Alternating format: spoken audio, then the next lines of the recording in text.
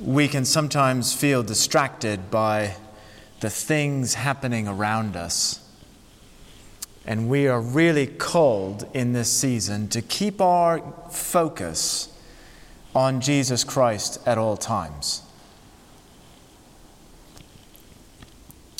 So Jesus has this conversation with a few of John's disciples, and it's quite an interesting story. There are parts that I find actually a little bit odd.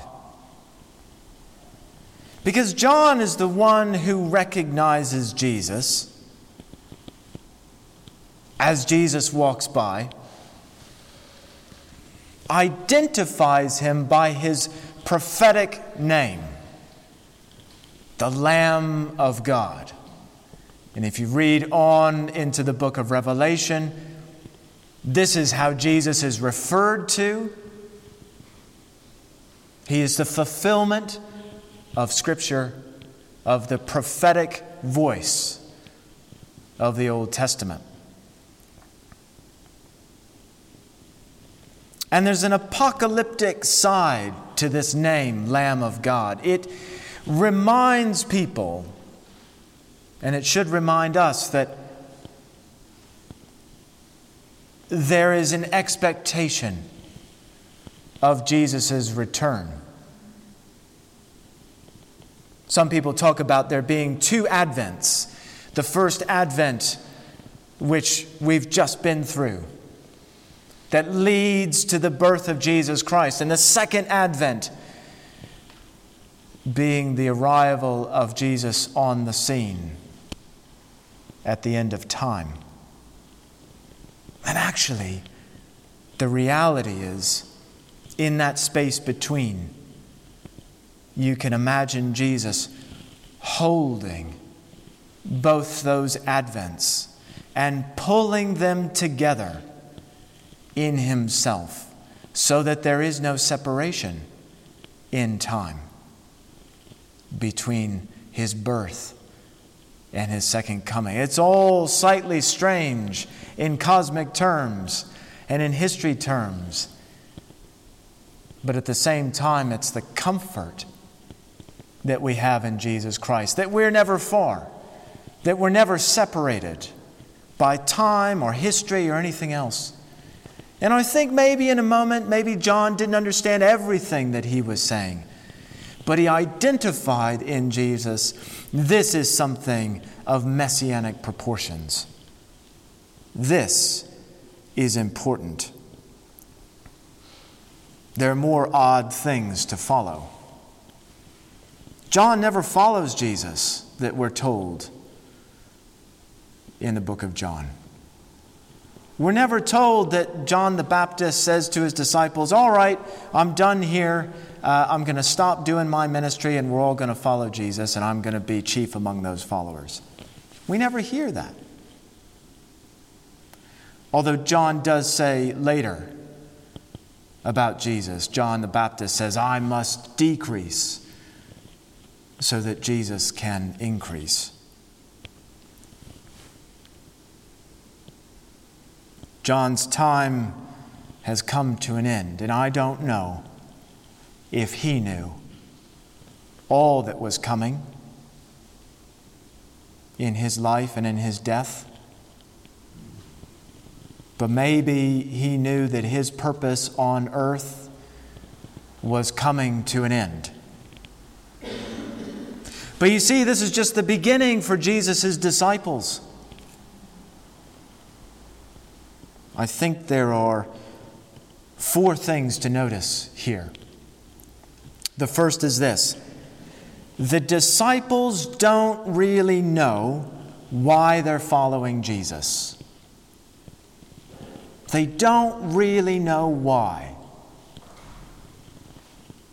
But they start by following with their feet. They can't give a clear account of why they're drawn to Jesus Christ. They've been following John presumably for years in his ministry of repentance. Jesus comes along and they find something utterly compelling about him.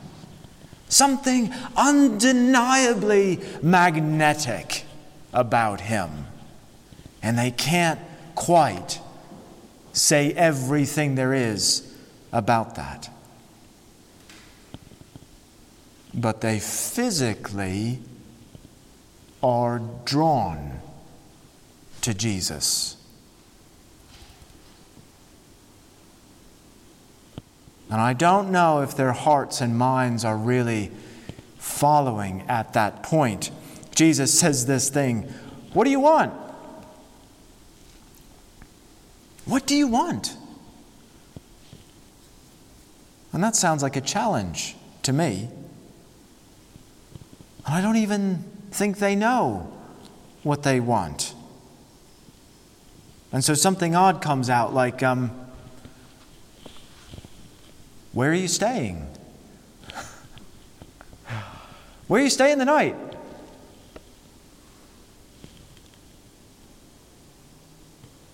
And it's a very human thing to say when we're suddenly caught off guard by this magnetic attraction to Jesus Christ.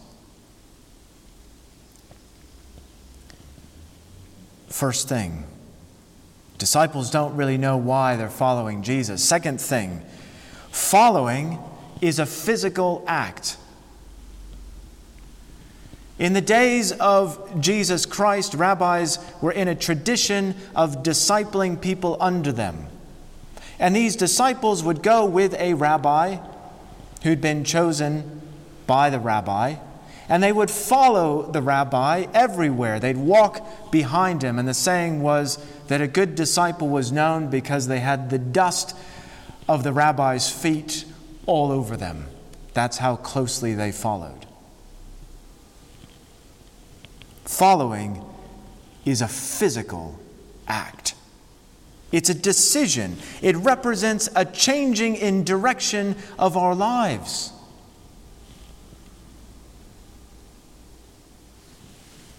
I presume that there was a conversation that unfolded between Jesus and these men. And I don't think it involved any guarantees of these disciples' future glory. It didn't involve any guarantees. Well, I will provide house and home for you. I will provide a living for you. I don't think there was any guarantee. I think you could call this faith. 2, following is a physical act. Number 3, disciples go out and make disciples.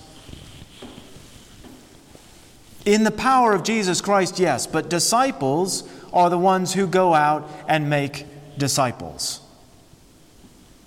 That's us. That's me, and that's all of us. And they did this, Jesus' disciples did this from day one, within an hour or two of having met this man for the first time, before they'd heard the whole story, before they had all the facts, before they had the promises. Andrew brings his brother Simon, whom Jesus renames Peter. And there's power here in simply bringing someone into the presence of God. There's power in that invitation of saying, I don't have all the answers. I don't even know maybe why I'm doing this, but I am compelled to invite you into this place with Jesus Christ. Notice that these men don't engage others in a political discussion about the Roman occupation or turn to apologetics to convince other people that they should follow Jesus, that it's the most rational thing to do. They don't know. They have no idea. But they know one thing. They want other people to come and meet this man. And that's all they know. And they are compelled by this motivation to invite others into the presence of Jesus Christ because they have a feeling that everybody's life is going to be cosmically different. Oh, and it is. That's the benefit of our hindsight with Scripture.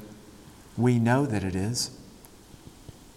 We know that the world is changed and changing because of Jesus. Number 3, disciples make disciples. Number 4, disciples are witnesses. What does it mean to witness?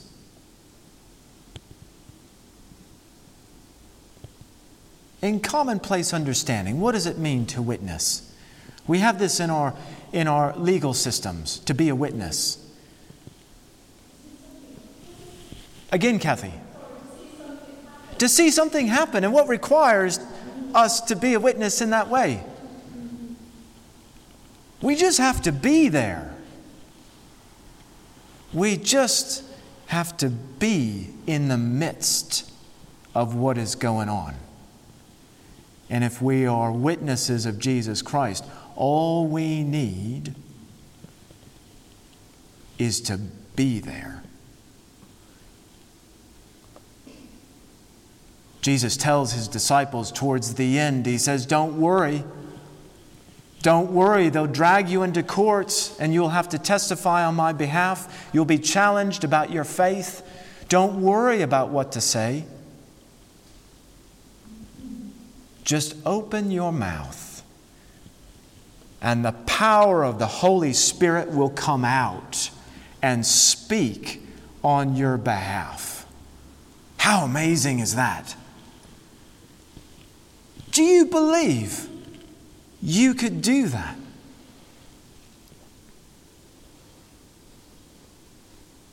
I was asked in a job interview before I arrived at this church. The vicar asked me, he said, we're thinking of launching a program on evangelism. I said, that sounds good. He said, what would you teach the congregation? What 3 steps would you teach them about how to do evangelism? He said, we really have this hang up in our church that people have a hard time talking about Jesus in their place of work. They have a hard time talking about Jesus with family members. So what would be your strategy? What would be 3 steps that you would teach our congregation? And I thought, I'm not going to get this job. I just chuckled to myself, inside, obviously. I can't think of 3, but I can think of 1.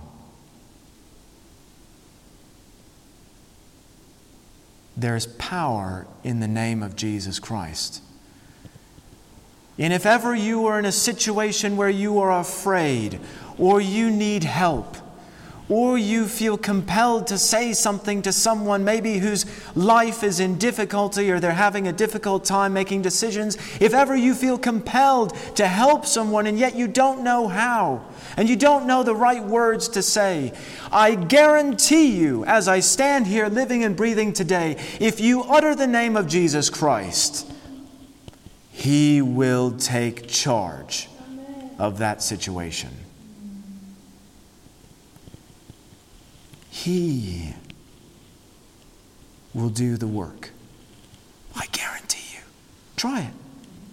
Try it sometime. We've been pressing into prayer ministry in this church life, and I have been so amazed and overwhelmed by the things that God is doing in this way. And God often chooses the most humble ways sometimes the most ordinary ways to surprise people. There's nothing controversial about prayer ministry. And yet, it is one of the most revolutionary ways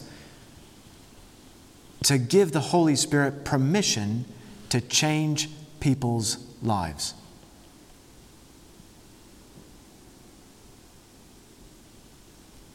You know, this can be a real culture shift for a society that is used to counseling, that's used to providing advice, that's used to providing answers, wisdom, knowledge. You go to any bookstore nowadays, or maybe you shop on Amazon like I do for books, and if you type in self-help or you go to the self-help section of the bookstore, how many publications do you think you'll find? Loads! Loads! And guess what? The titles turn over year after year. There's advice for this and advice for that. Relationships, child rearing, debt, finance, all kinds of stuff. And some of them sell quite a few copies. By the way, did you know what the number one best-selling book in the world is currently? It is. Do you know what it was last year? Do you know what it was the year before? I bet, here's a bold prediction, I bet in 2021, I know which will be the best-selling book in the entire world. Don't underestimate the power of Jesus Christ to work below the radar in humble ways, in modest ways, to shock us and others about His power.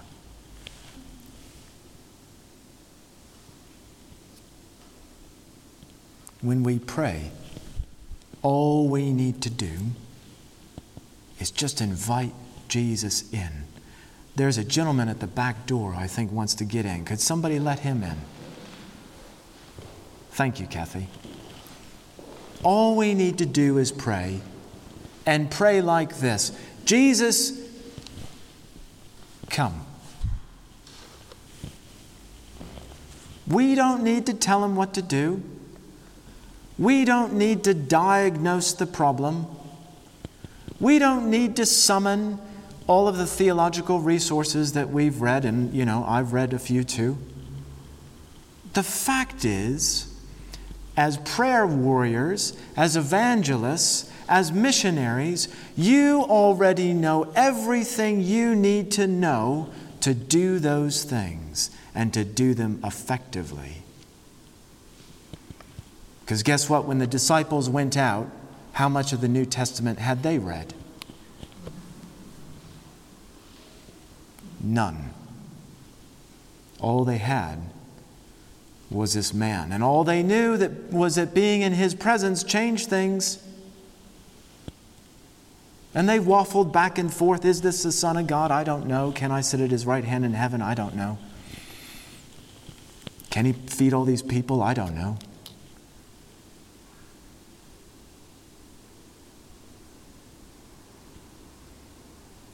There is something to simply answering the invitation to be in the presence of Jesus Christ. And that is simply my goal for us as a church family, is to say, yes,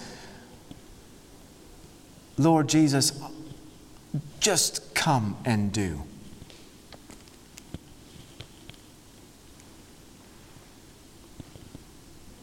We visited some friends in California, and he had this amazing car. It was a 1975 Chevy Camaro, the sport model. It was cherry red with black racing stripes. And he was talking me through all the things that it had: 350 horsepower under the bonnet, sport handling, this amazing sound when you started it up. And you know, all of that was like, you know what, wonderful. Just let me drive it. Just let me feel the power of this. I love you describing it, but man, you're killing me. Just give me the keys. Folks, you have the keys. We got the keys. We just need to start it up and get going. And you will be amazed. You will be amazed at what Jesus does. Not just in your life, but in the life of this community, the life of Lark Hall, and the life of Bath, and the world. You will be amazed.